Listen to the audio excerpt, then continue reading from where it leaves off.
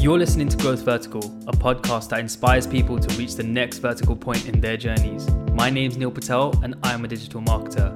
I'll be sitting down to share my experiences to help others find the right strategies to grow themselves, their careers, and their businesses.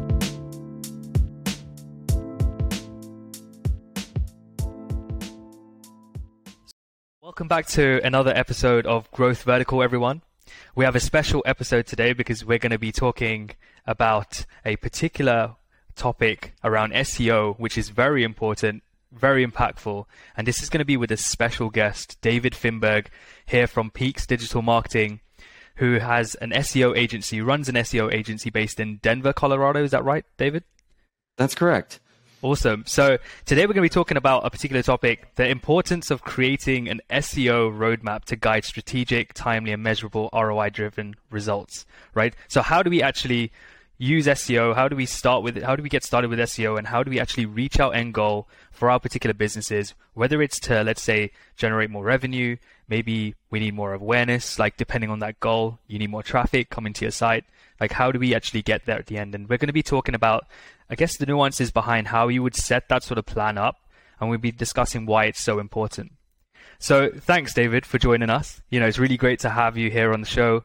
I feel like there's going to be a definite, good amount of value that's going to come out of this conversation. Reason why is because I know you've been doing this for some time, right? And it's going to be on a great topic too, right, that we're talking about today. But before we get into it, I kind of want to hear about yourself, right? So kind of want the audience to hear about what you do, who you are, why did you start Peaks Digital Marketing, and what's the goal here for you, right?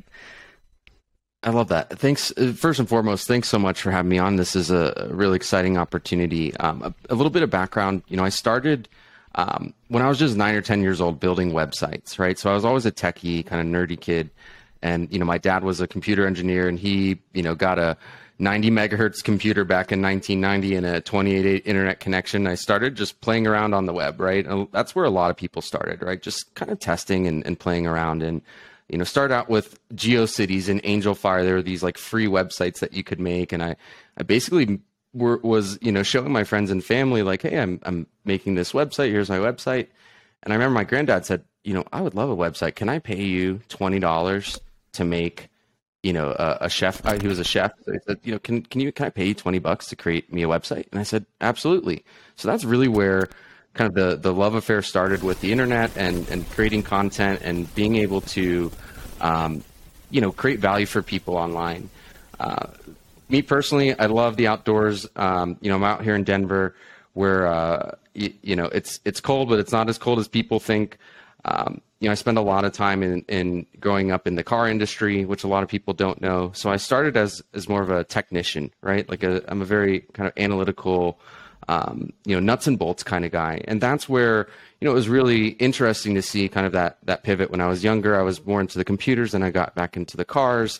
And then, once I gained this great, amazing experience in the car industry, I was able to then apply that back into the computer industry. So, I love looking at new pieces of technology. I've always been, kind of a technophile, right? And on the other end, I turn off. I like to get outdoors and go on hikes and spend time with my dog Zorro, and get to travel a bit. But truly, you just couldn't keep me away from the computer. And where I am today is now obviously managing an agency. We have about 15 people on staff, right? And work with companies, on the local level all the way to international level. And so, no matter where you fall in this podcast, there's going to be some really awesome value, and I'll be able to dive into some of the experiences that I had growing the digital side, in addition to, the hacks, the tips and the tricks that everyone also wants to explore. And yeah, that's more or less me in a nutshell. I'm super technical. I found that way to marry also some of the technical aspects of what I do with the people.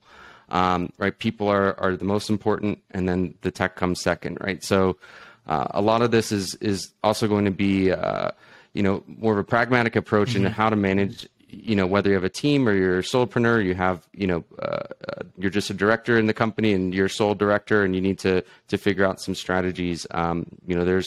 There's wins here for everyone, but yeah, that's more or less, my background.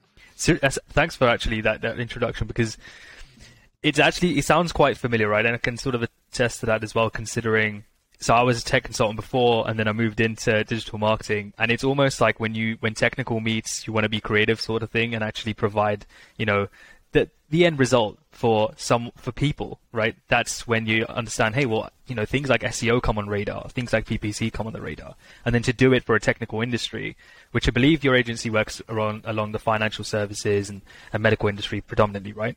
Exactly. With some exposure to other industries as well. And so, Exactly. yeah, I've sort of got into that similar mindset where it's moving over from the technical side and then like loving the actual technical aspects of marketing, right? Be it growth marketing, be it SEO and PPC. And that's what's interesting. I think a lot of people don't realize that with SEO, it's quite technical, right? You need some specialists involved to like work with that because it's an ongoing process. It's not like a set and forget type thing. We're talking about ongoing tweaks. We're talking about keeping up with the market. We're talking about actually adhering to what these big giants like Google and Yahoo and whatnot are actually producing, right, on a daily basis, the tech behind what they're actually producing, and how that can help us sort of disseminate some information, right, to one another. 100%. So it's amazing. Yeah, exactly. But I think that with the B2B side, right, it's different saying B2C versus B2B on the SEO front, right, like to compare those two. So what do you think like seems to be one thing will be interesting though is what do you think seems to be like the main problem right now for B2B SEO, especially like companies starting out with startups? I do think, touching on some of the technical aspects, right? It's very easy to create an experience now that is centered around a product. And I think B2B, it's a different type of content. It's a different type of strategy. Mm-hmm. It's also a different, in some cases, like sales cycle, right? Whereas it's not as someone typically going and just hitting the buy button, right? They might need to speak to a sales rep, or they might need to really learn and compare, and just like a normal customer would, right? But to the nth degree. And then they're taking that information back and making an educated decision with their leadership team or with their boss or whoever, right? And so I think a lot of B2B strategies, they need to be timely, targeted, right? And you also really need to consider, like, if we're competing with a larger company in the space, like what is our competitive advantage and how are we positioning ourselves, not only from an SEO position, but more of like a desires position for, if we're marketing to another business, right? Like the level of scrutiny is probably going to be a little bit higher, and the way that we're positioning these products needs to be done delicately, right? And so a lot of the times, some businesses might be dealing with both, where they're dealing with B2C and B2B, and some of the waters can be muddied there when you have products that can be positioned directly to a customer, but then we're trying to sell more of a solution or an end goal, to a business or an enterprise. Right now, it becomes a situation where the key highlights and the key differentiators may be totally different, right? It may be more about the management and, the data, the analytics, or the reporting in the case of SEO, mm-hmm. or, if you're selling professional services, right? Like making sure that they're going to have that full fractionalized team and support. And so it's like, hey, we know we need SEO, or we know we need your product, whether it's, a widget or a large scale product or service. Now, how are we really attacking that from a content perspective and really researching, right? I think there's a lot that needs to be done in terms of white papers and just having like a lot more supporting content and different ways for people to go in that funnel. Real quick, like one thing that I talk about in this, whether it's B2C or B2B, you have different stages of that buying cycle, right? Some people are in the discovery stage, and some people are in the buying stage. Some people are like, beyond the buying stage, and they're looking for the next step. And so mm-hmm. typically, that discovery phase, there's a lot of different ways that people can discover your brand. And when you're more of a B2B brand, your focus is typically on supporting that journey, no matter where they come from, having more of an omni-channel approach, right? So if you're, mapping out almost your content, it's really important to have like use cases and practical application of these products in a context of whatever niche or market that you're serving. And that can be more difficult when you're selling a more broad service. Like, for example, there's a company that we're doing work for that does some hosting, and they do a lot of enterprise hosting. They do a lot of B2C hosting where someone might just want to buy a dedicated server or VPS. And so those two segments are totally different, right? And the way that you approach those segments needs to be done intentionally. And usually what people start doing is they just start churning out content. And that's where I think the SEO and the data and analytics can really help get the most out of your campaign. Is, we're in a culture of today where it's like we need to move fast and we need to get things up, and let's go ahead and start moving. And I'm a true believer of version done is better than version none. Mm-hmm. On the reverse end, where I see, people moving, whether it's a smaller business that's more agile or a big ship with a small rudder where maybe they're not as agile, because they're moving so quickly and forgetting some of the strategy, right? Like, how do we take a complete snapshot and really know what are our customers' pain points, right? Like, have we looked at Core? Have we looked at Answer the Public? Are we using SEMrush or tools that can help us, really uncover what are those like top 5 to 10 questions? And so looking at, B2B versus B2C, I think that what you'll find is that the questions in a B2B context are, much more like revenue driven and kind of practical and less about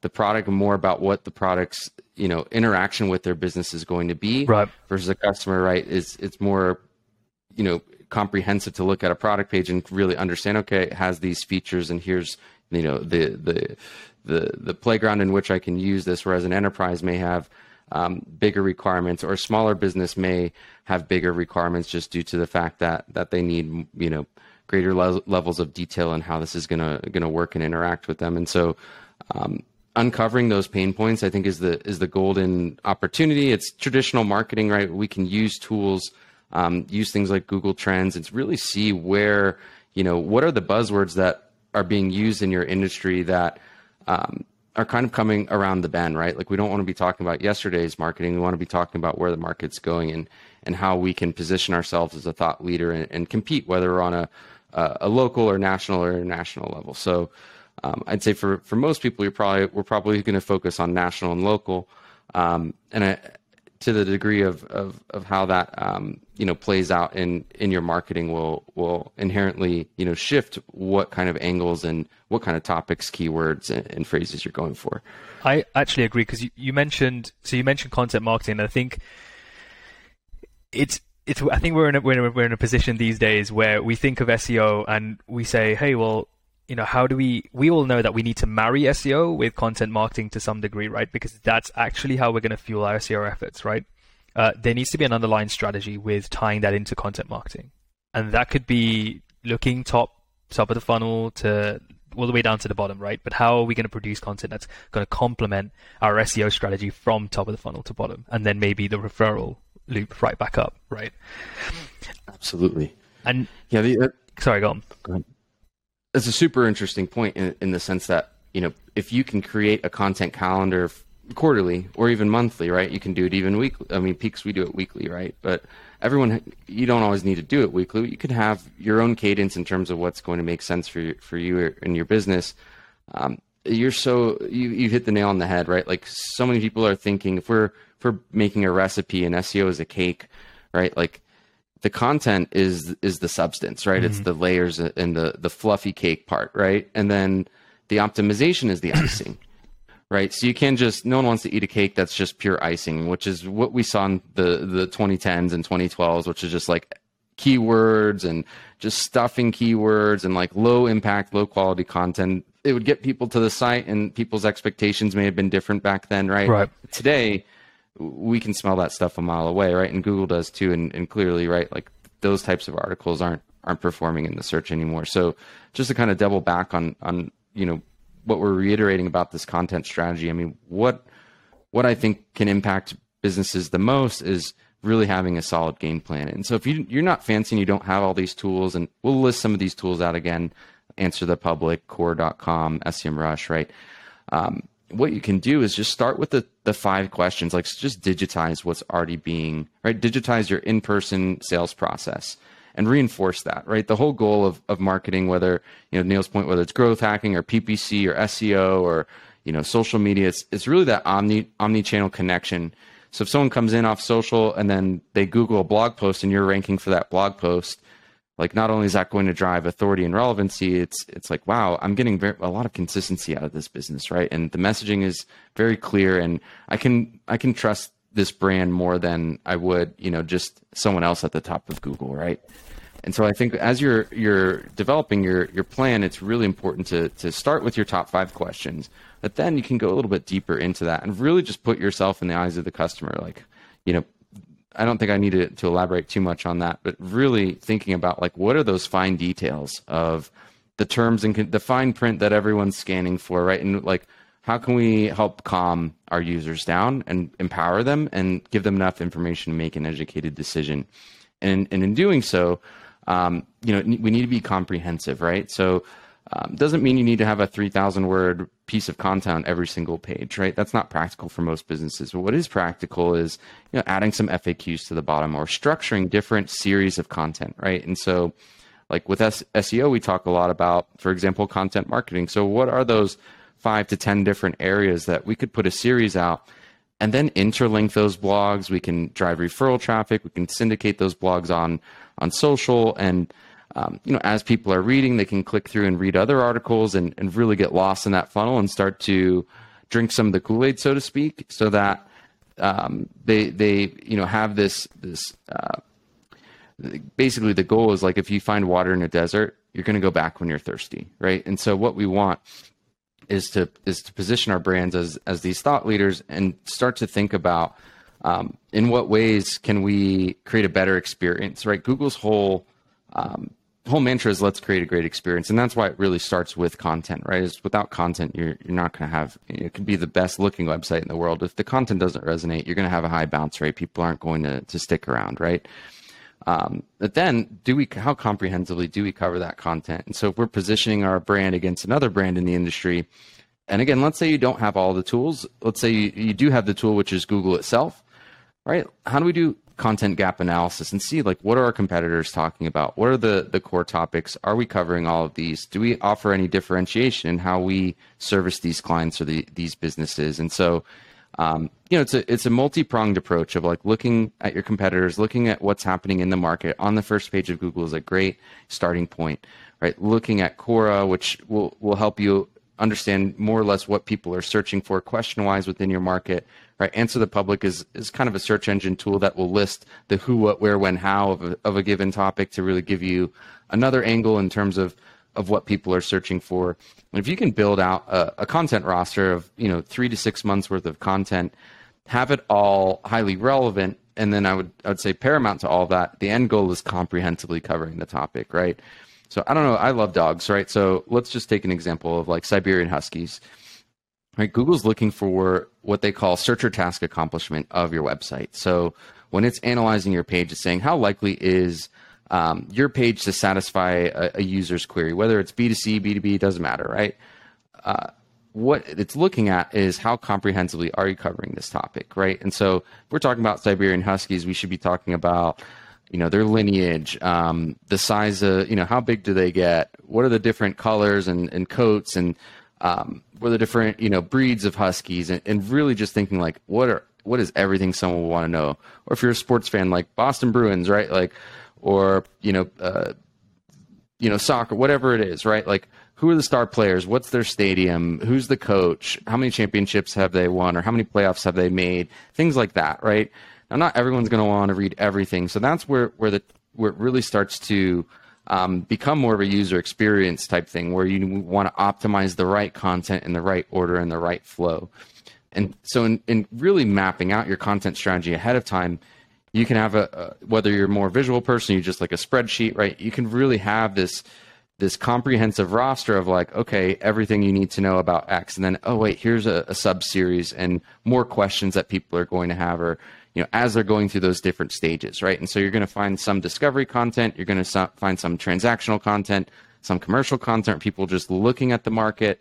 And what the best brands do is over time they're building this roster of supporting content. So back to that Siberian Husky example, if we're a website about Siberian Huskies and we're talking about every single blog topic, from how to care for your husky to how to brush to what foods and medicines to avoid, things like that, what Google's going to look at is they're going to look at your site and say, okay, these guys clearly want to rank for Siberian Huskies. Let's take a look at their blogs. Let's take a look at some of what we call supporting content, right? And they're going to say, wow, these guys have comprehensively covered this topic in detail, in depth, right? Which is automatically going to place you at a greater advantage. You know, SEO has so many moving parts, backlinks, on page, but content should be your core foundation. I agree, actually, because so going back to what you mentioned with all the research, right? That's where it always starts. And I don't think a lot of businesses tend to like dive straight in. It's like, let's go and optimize for this keyword and that sort of thing. And I think one point I really want to make is we know that the first step of actually building this strategic plan to guide you to actually getting like the highest ROI is to understand your current market position. That's like phase one, right? And there's a lot of questions you should be asking. One thing I always throw out there when I'm doing an audit or when I'm helping a client, you know, just understand what their current position is to find out, hey, what do we need to prioritize for this plan? Do we have lots of brand recognition or do we have none? If we have lots, then maybe we need to start with building lower funnel content, so bottom of the funnel content, because you're looking at converting the already existing traffic that's coming in. Whereas if you know that you're not getting any traffic, really like zilch, then you want to go after the top of the funnel content and then see how you can drive them to being educated enough to learn more about, hey, well, how do we get them to maybe download something? How do we get them to interact with us middle of the funnel and understand what we actually provide, moving towards, the bottom of the funnel, of course. And I don't think a lot of people actually ask about that. So actually saying this, because we were talking about the technical aspects of it, right? And moving on from, we know that the first phase is obviously understanding that current market position. So David has kindly put, that it's important to do the upfront research and to understand the connections between each topic and the number of questions you can ask just based on that one topic, right?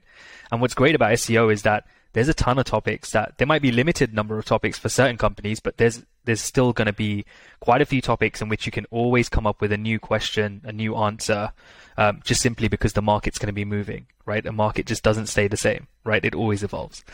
And so I want to go into like how important is it to like get SEO right for technical industries, right? So from the get-go, right? So I understand you serve the medical and finance verticals, and you mentioned, how SEO would differ between the two, because you could have a fusion between B2C and B2B like approaches. But like, where do you start with low-hanging fruits, right? We know we want to assess the current situation.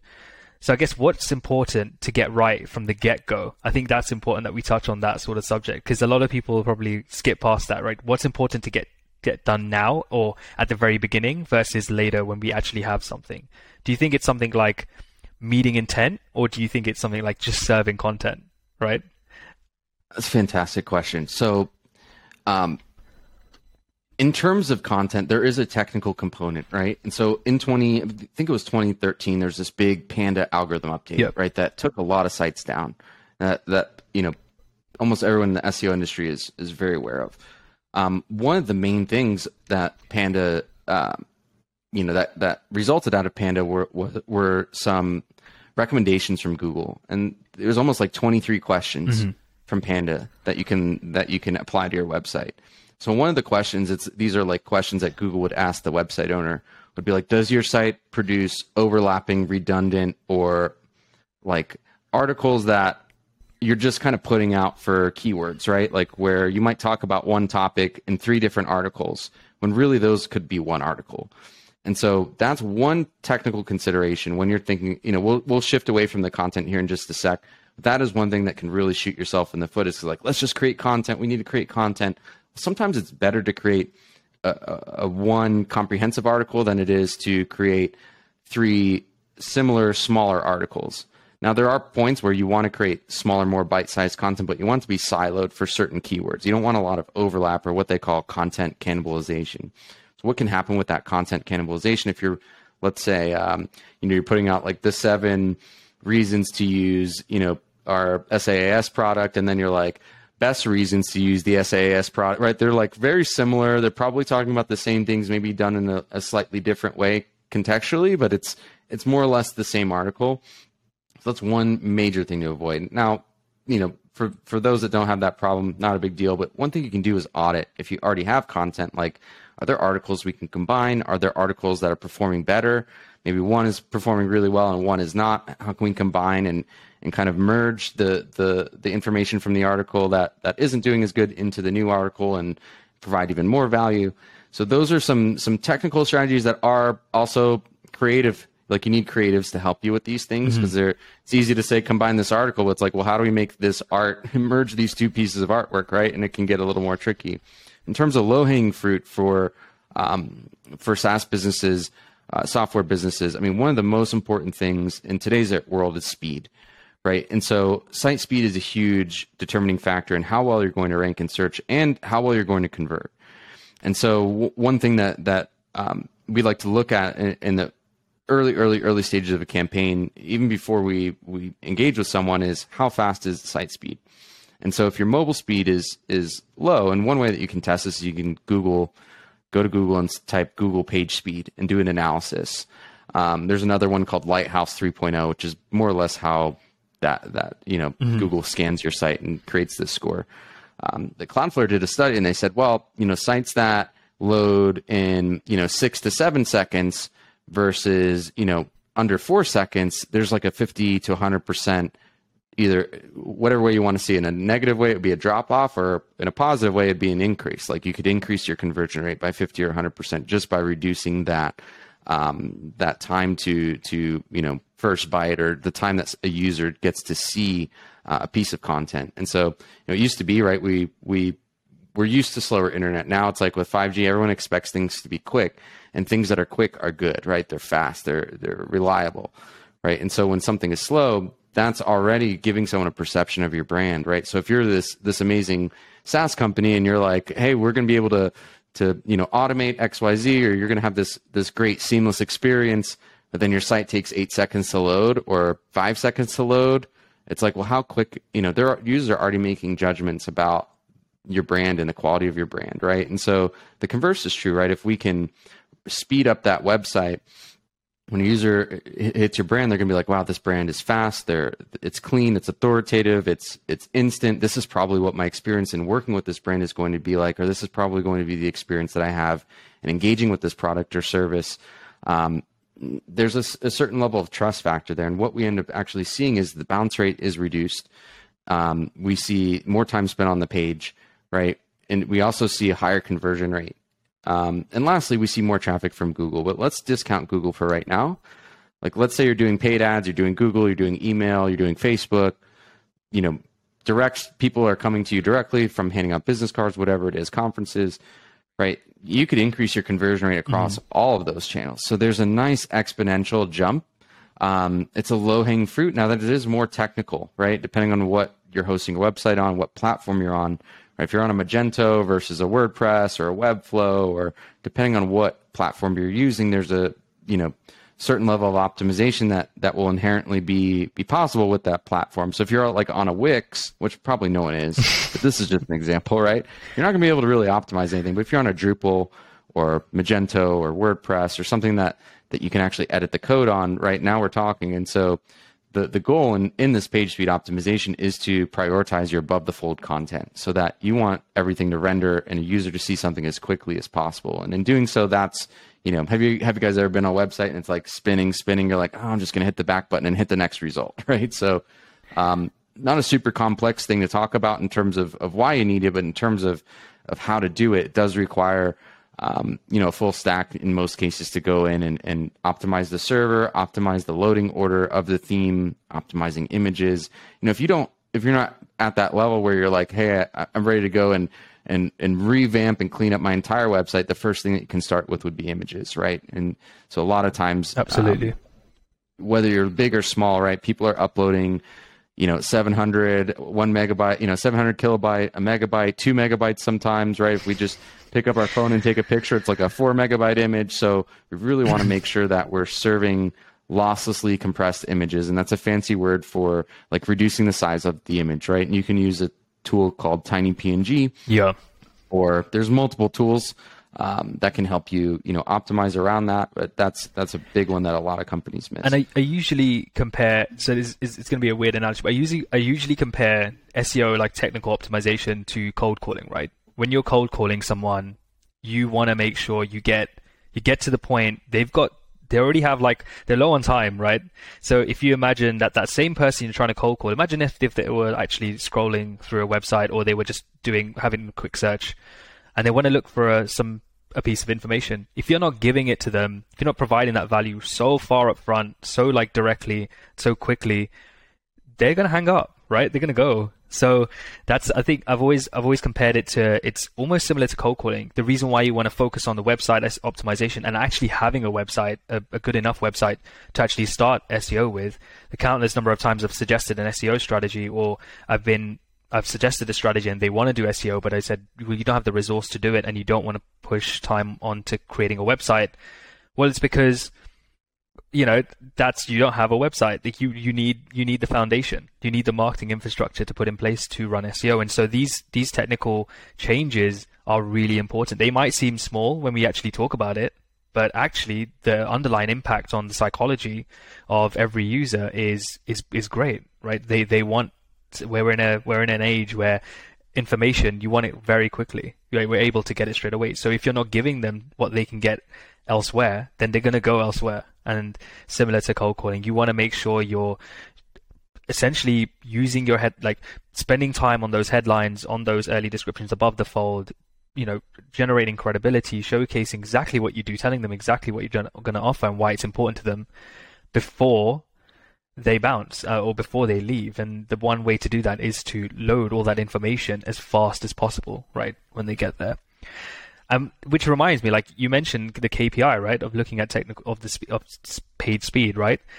And a lot of people don't think about that. The KPI should match up to what you're trying to improve. So what your strategy is actually trying to say. So if we're going back to what we said about understanding your current market position, if you know you need to build out your SEO strategy, and we know we're doing our current audit and we're trying to assess our current situation, you need to be asking yourself these questions, right? Is it, why aren't you getting tofu traffic, for example? Why aren't you getting top of the funnel traffic? Is it traffic that's the issue here? Am I getting traffic, or am I getting traffic and there's no leads? There's no one actually interacting. There's no clicks on anywhere on these pages where I've actually introduced some really valuable elements and people aren't just taking any action? Or is it that we're focusing on, hey, we're testing this page and there's no bottom of the funnel conversions, right? Maybe we want to improve that. So the same way we want to look at metrics for each part of the funnel, each action, you need to be looking at the right KPI for something like page speed, right? So if we're talking about bounce rate, or dwell time, we know that it's highly associated with your page speed, with your load times, with your time to first content, right? Or time to first click or whatever. Absolutely. Yeah. So I think it's really important to get that KPI aspect like down to a T and looking at it in its own environment. So hey, we're trying to focus on keeping people on the page. Well, let's look at where people are bouncing. Let's maybe install some heat maps, like using something free like Hotjar. Now we have Microsoft Clarity, which produces some cool data for a website now. And you're able to actually assess, hey, well, how are people scrolling? Where's the hotspots? Do I need to add a button here because it seems like people are clicking here? Or do I need to remove some stuff, right? Do I need to push my who I work with like above the fold, so further up the fold, so that we can showcase to people we're quite credible, we're quite reputable, and we're quite authoritative.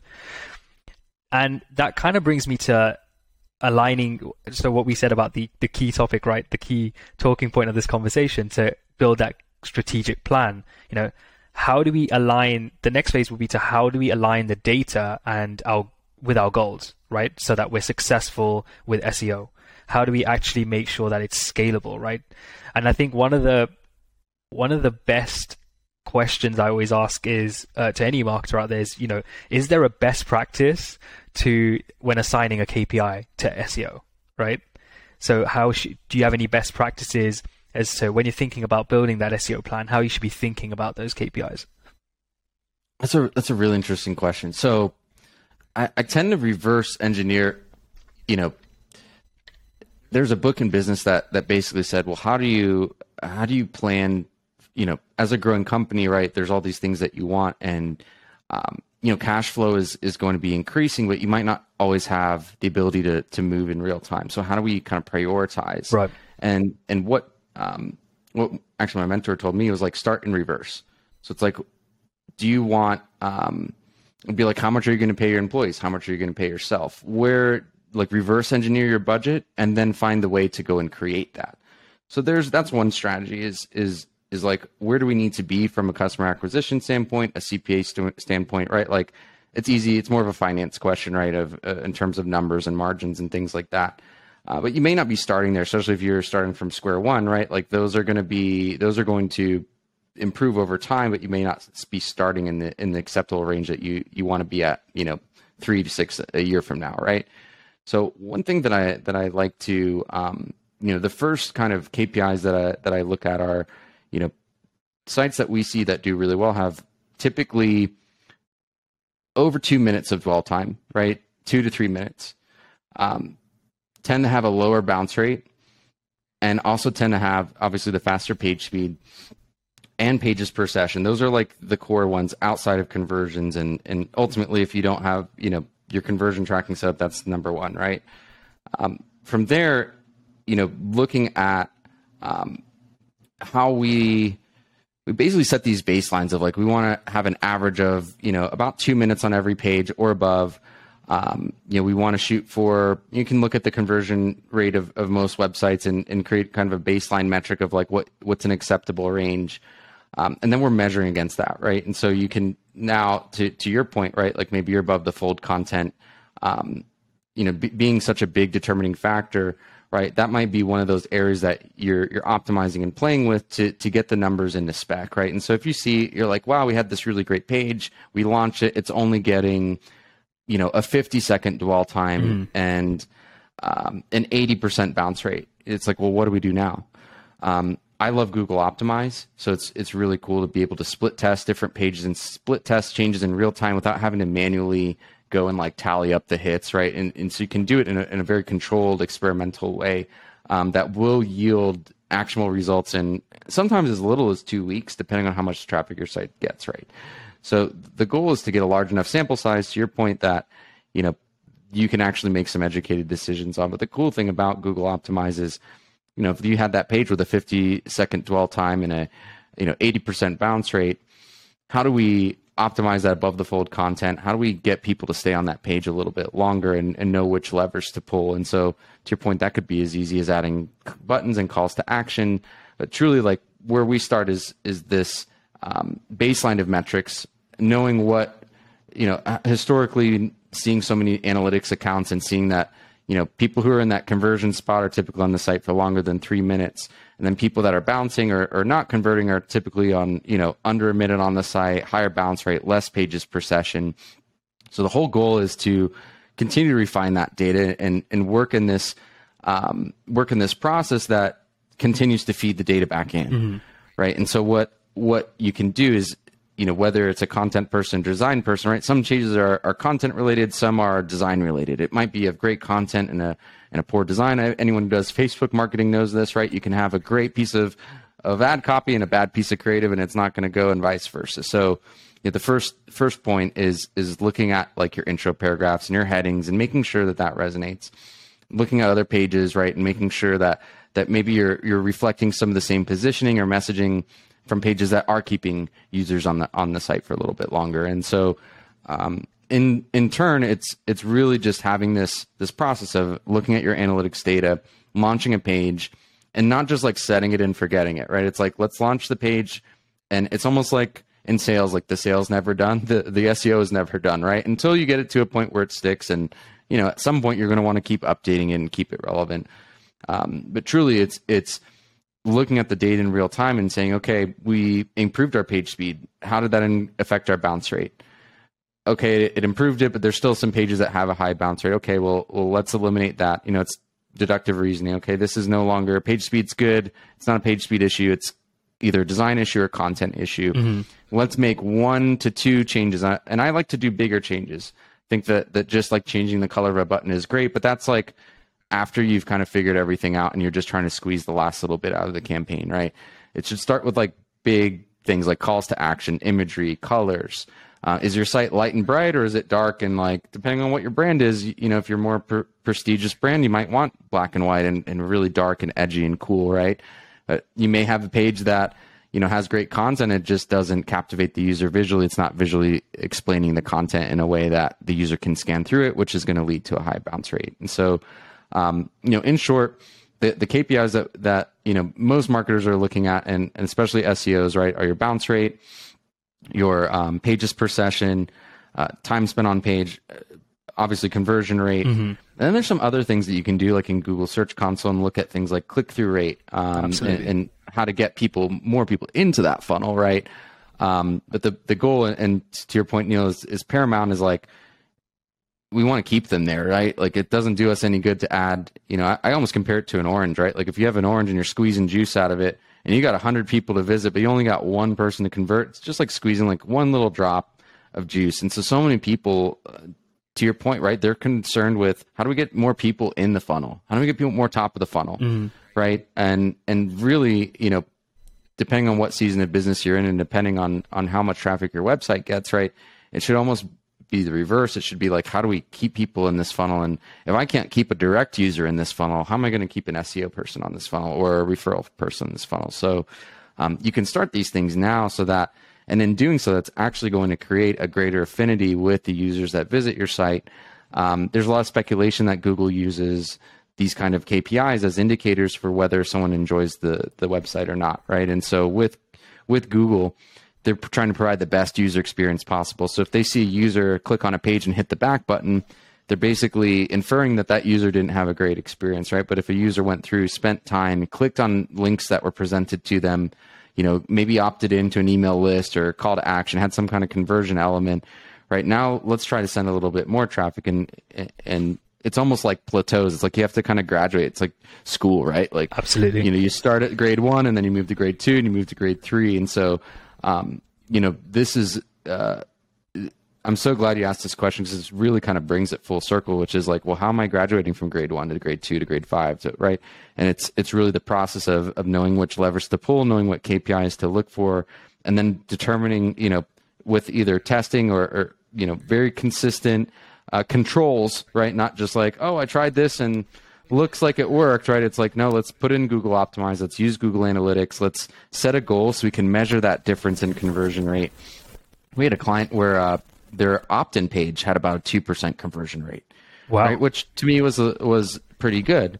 But then we looked at a Google Optimize split test, and just putting one of their reps' pictures on the next to the contact form, and some reviews below that contact form, and edifying themselves while giving someone the opportunity to scroll more, and you don't have to opt in, having kind of 2 opt-ins at the top and bottom, and social proof in between, took it to a 7%. And it was I would have never guessed that it would have tripled the conversion rate, but it was consistent, super consistent. And we're like, wow, we need to be doing this on every page of their website now, right? How can we take this same principle, and maybe it doesn't work in every single context, but there are definitely other places that we can start rolling this out. And so, just back to that squeezing the orange analogy, right now we're getting quarter cup of juice, right, instead of just a few drops. And so the more users you add, and the more, you almost want to be adding more leads and increasing the conversion rate at the same time to get that exponential effect.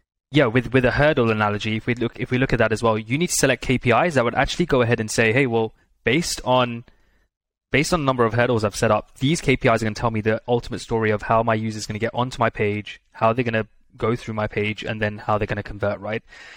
So I think it's really, really important that KPIs do tell a story.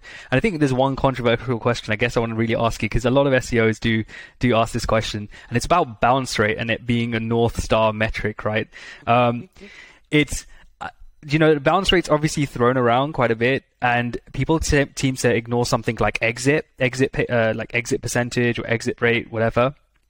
But they don't think about the fact of what bounce rate actually means. Nowadays, if you think about what Google's goal is, right, or any search engine, it's to actually ensure that all the users that use those search engines, for example, are able to meet or get the information they need, right? So Google is constantly testing in the background whether particular websites work well with particular audiences. So they're doing their own tests. So if you imagine they're actually doing their own tests, you're going to get a certain, I guess, stream of visitors to your site, right? And not all of those visitors are always going to be perfect for your site. So it's okay to look at the bounce rate and be like, hey, I know that this average bounce rate is totally safe for us, and we know that the rest of us are relevant. They're relevant users.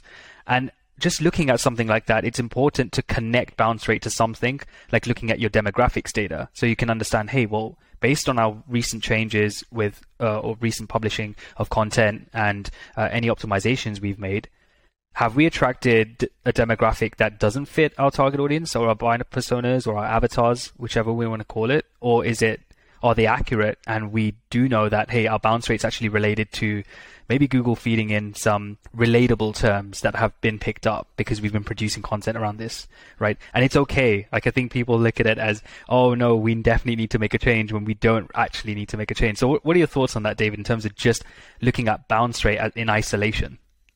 I think that's a huge important distinction, and it can become a vanity metric, right? It can be like you're going down the rabbit hole on something that doesn't necessarily need to happen. So I love your point about matching up the data and maybe looking at Google Search Console, like, did we add a piece of content or a keyword that is, for whatever reason, right, Google is maybe testing a different demographic or a different keyword or a different niche that it assumes is correlated to your brand. Maybe you just have a really great piece of content. It's ranking for something that is kind of off the beaten path. The other thing to consider is some pages will inherently have a high bounce rate. So some of your discovery blogs and traffic, right? A user is looking for an answer to something.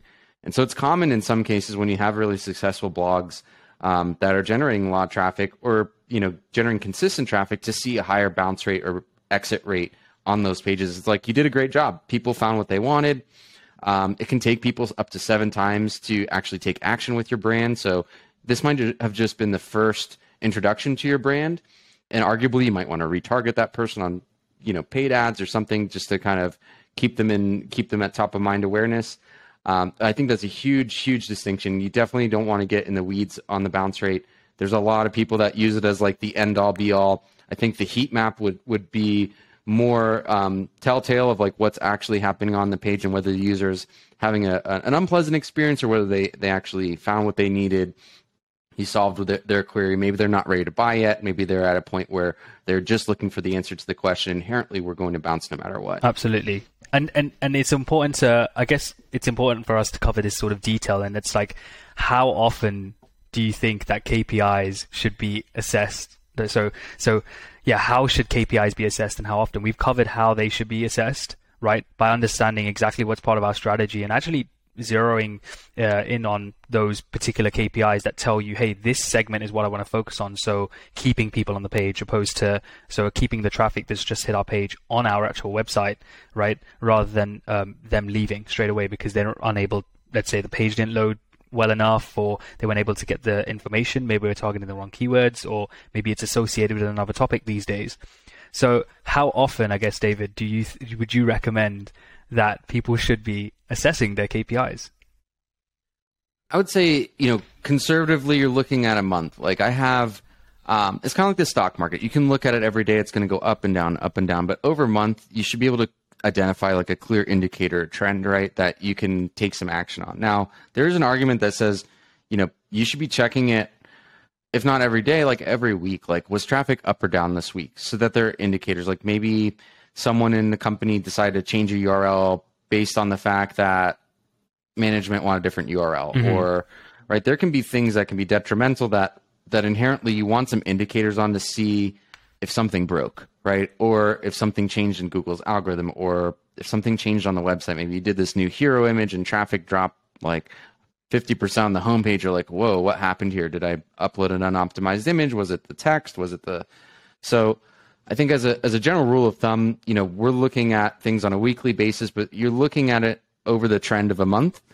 And the goal is to not get to the end of the month and like not know what happened, right? And have to make decisions at the end of the month. It's really like this kind of gradual observation and effort and tweaking and refining and making sure that the plan from yesterday still needs to be the plan today and continuing in that direction, or conversely making sure that, you know, what we enacted yesterday isn't going to hurt us tomorrow based on a split change or a test or an inadvertent change on the website that someone maybe who writes the content didn't realize that changing a permalink would totally destroy the SEO for the page, right? And there needs to be a redirect there. Things like that happen, right? Especially when you've got a lot of moving parts, or you've got a growing business, right? Like, you're focused on running that business. You're not always focused on the exact implementation of a change on the website, right? And so I think having that awareness, you know, around what's happening on a weekly basis, you can even have Google send you an automated report of like, here's your top performing pages. Here's kind of what we saw, you know, was traffic up or down? Was this segment up or down? And you can really see if things are consistent. Mm-hmm. And then over the course of the month, right, you should be able to measure against what had been done the previous month. And right, SEO is kind of like the thing that you do today is going to impact you 1, 2, 3 months from now. So you want to be able to pick that up over time and start to see, okay, what were my top pieces of content this month? And did we improve, you know, our bounce rate and KPIs? And I don't want to talk too much about bounce rate, right? But did our page speed improve? Did our user metrics improve? Did our conversions improve? And so that is one of the more important, I think, ways to approach it. Is like, it can be every day if you want it to be. I think that's maybe too many samples for most teams.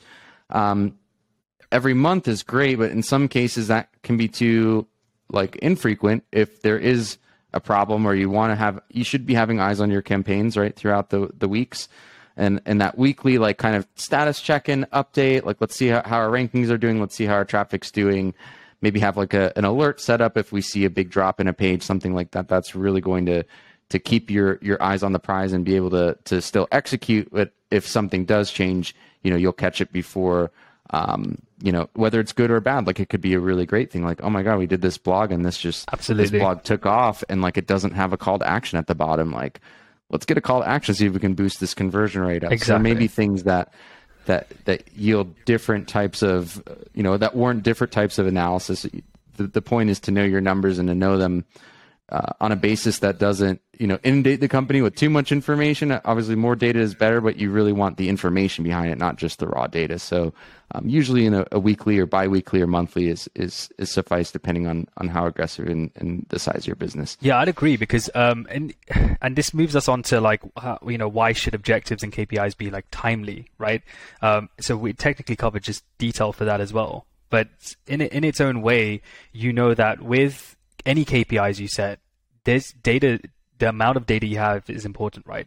So with anything digital marketing related or just marketing related overall, if you're gonna look at something every day and you say, let's say on average I got about 5 to 6 impressions a day or something, and then maybe 2 or 3 clicks a day, it's not enough data for me to go ahead and make tweaks straight away, right? So we need to abide by this thing called statistical significance, right? You need enough data to actually believe it, to say, hey, I actually truly believe that the tweak I just made, or I can make a tweak here, because it's been about a month and we know that over 1,000 visitors have come by so far.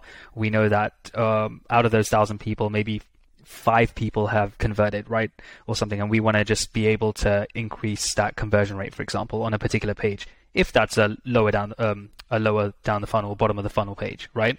So it's important that timely is sort of coupled with, hey, well, do I have enough data? And I think that's where you can justify whether that KPI is timely. I'm looking at it at a certain amount of time, because it may also differ by channel. So for a higher, you know, that at the top of the funnel page, we're saying we know that this is our traffic driving page, right?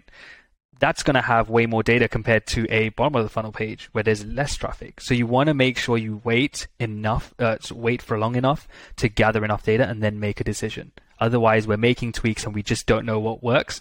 And in the end, it's going to be guesswork, which is the worst thing you can do as a marketer. That is probably the most important point of this call.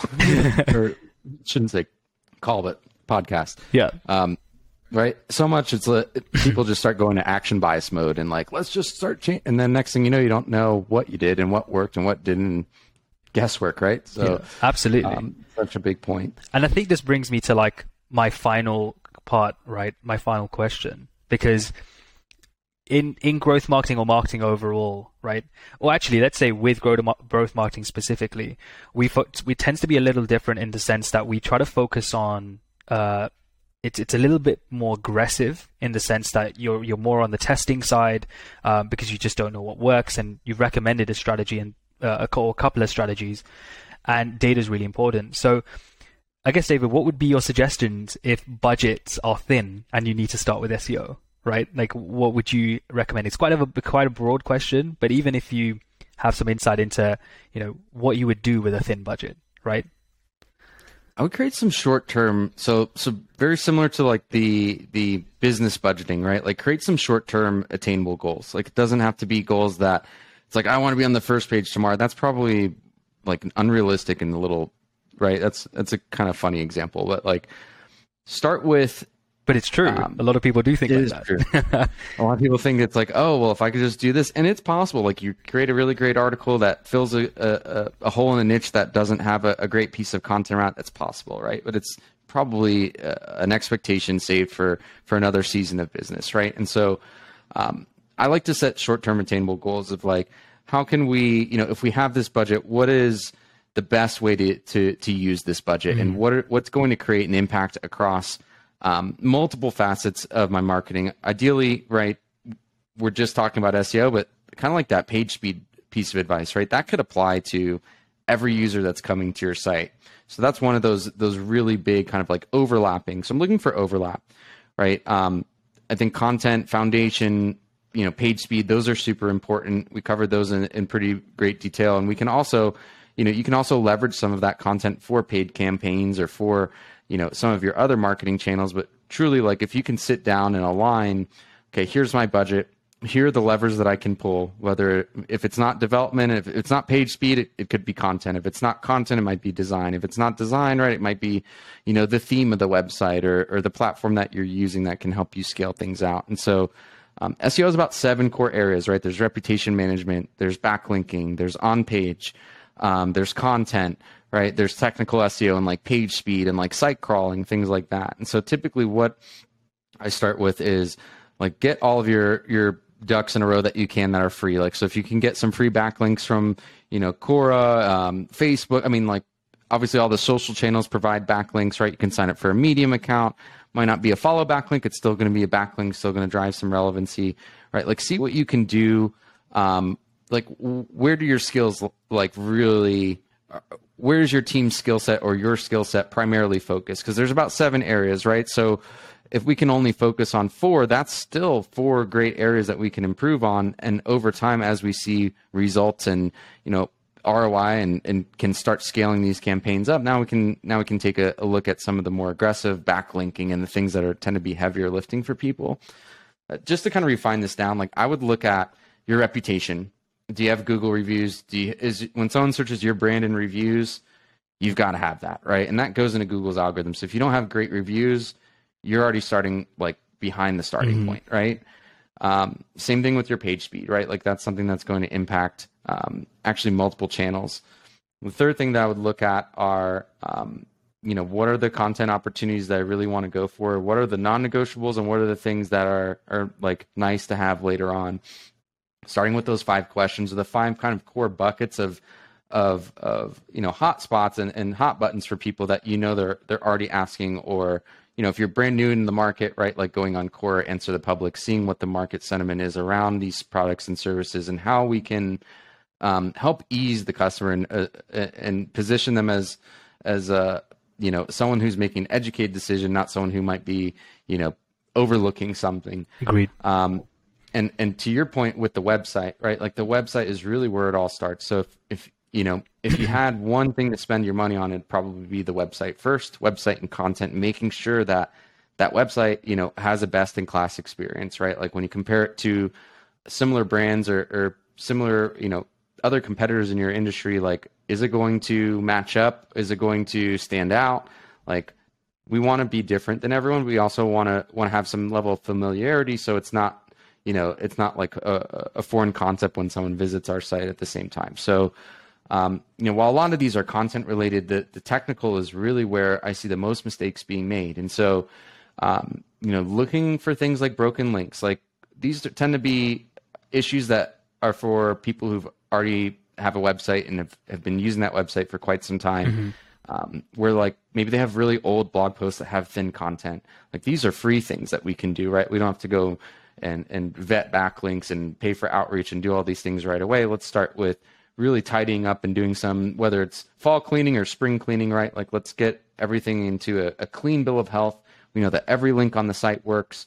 We know that every contact form and button, and it looks great on mobile, and it looks even great on my grandma's iPhone 6. Like no matter what, what device you can use. I think there's a website called Browser Stack. Yep.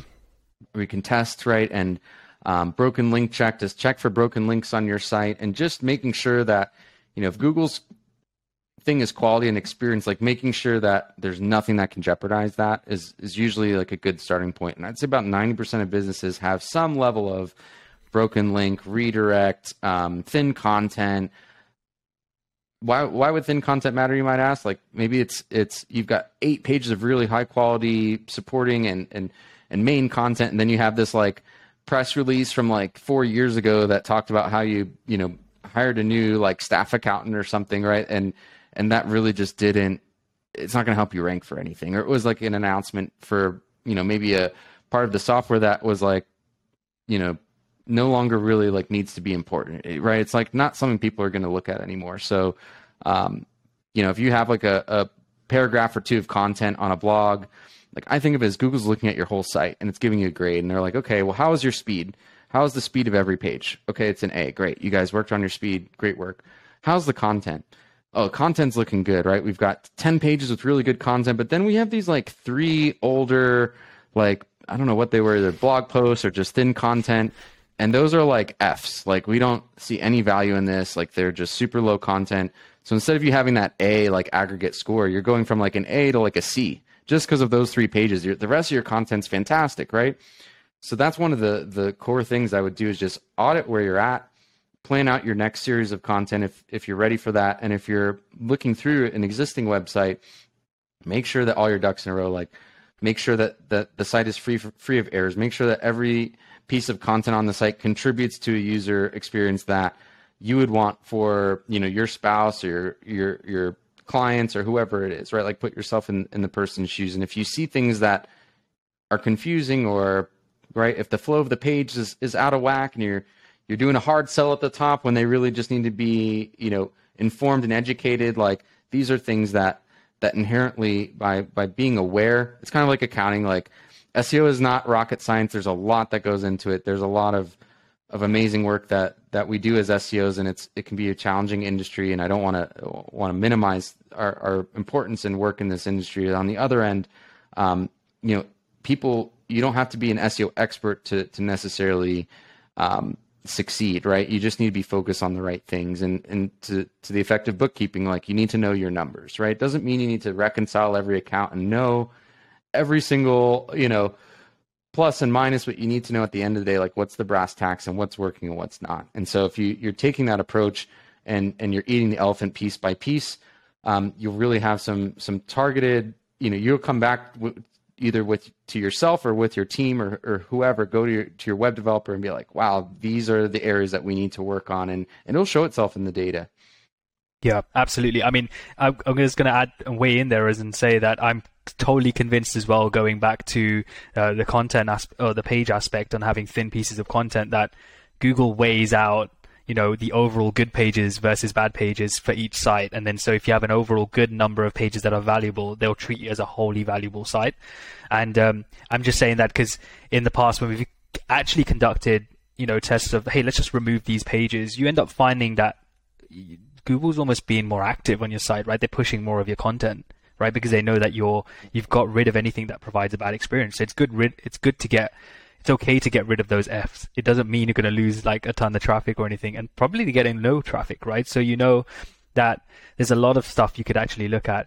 And I think it really goes back down to, David, what you said, and to like sort of finalize here is that it all comes down to what you need to prioritize in the beginning, right? So this strategic SEO roadmap, you're going to be successful so long you focus on what you find out at the very beginning, what you're lacking, and where you need to troubleshoot, and using those KPIs to troubleshoot along the way so that, you're staying true to your goal and you're really looking at the objective. And as the months go by, let's say you're working on this for 3 quarters, then, by the end of the 3rd quarter, you should have had X amount of improvement, right, based on where you started off. And I think just trying not to get sort of, I guess they say, analysis paralysis, like actually looking at multiple KPIs and actually trying to focus on multiple objectives, that's not what's going to make you successful. You're going to be successful when you take things with a systematic approach, and you know that, hey, well, if we're lacking here, we can prioritize these particular initiatives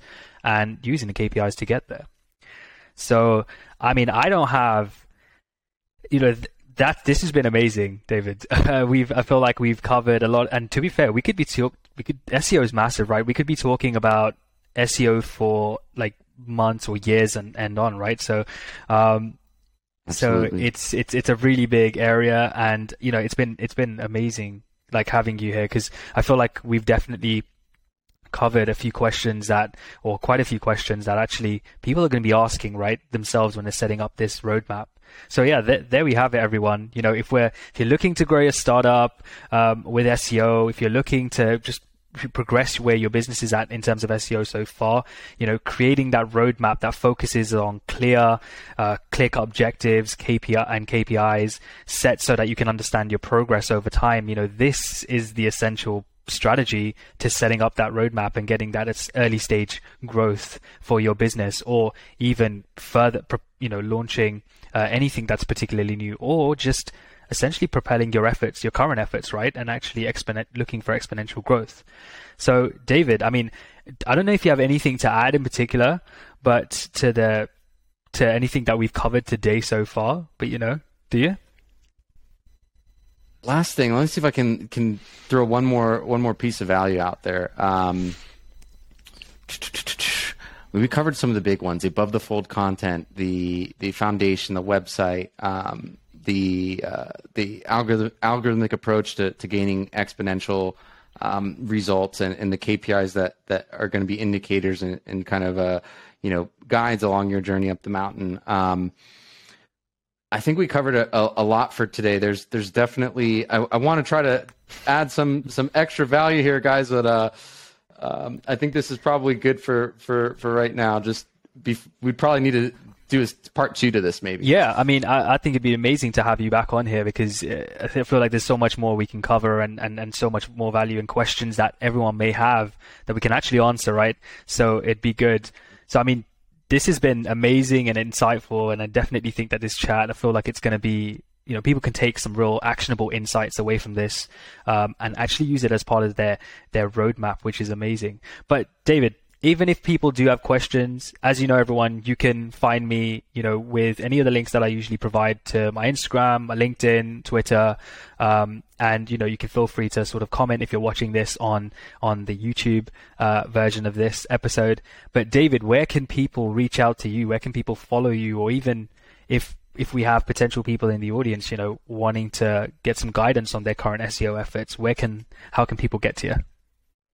Absolutely. So you can get to me at david@peaksdigitalmarketing.com. So via email. I also have, social media, David A. Finberg, do a lot of tips and tricks, and, we save the big stuff for these podcasts. You'll find some additional little tips and tricks there. You can also reach out to us via the website, Peaks, Peaks, plural, digitalmarketing.com. And we're doing free audits, and we're just looking to add some value. So if there's any questions or things that we can help with, we'd love to be a service. Awesome. And for those of you that didn't quite catch that, right, don't worry, I'll link them below where you can actually reach out to David's LinkedIn and also the website and all. So it's a lot easier for you guys to sort of get in touch with.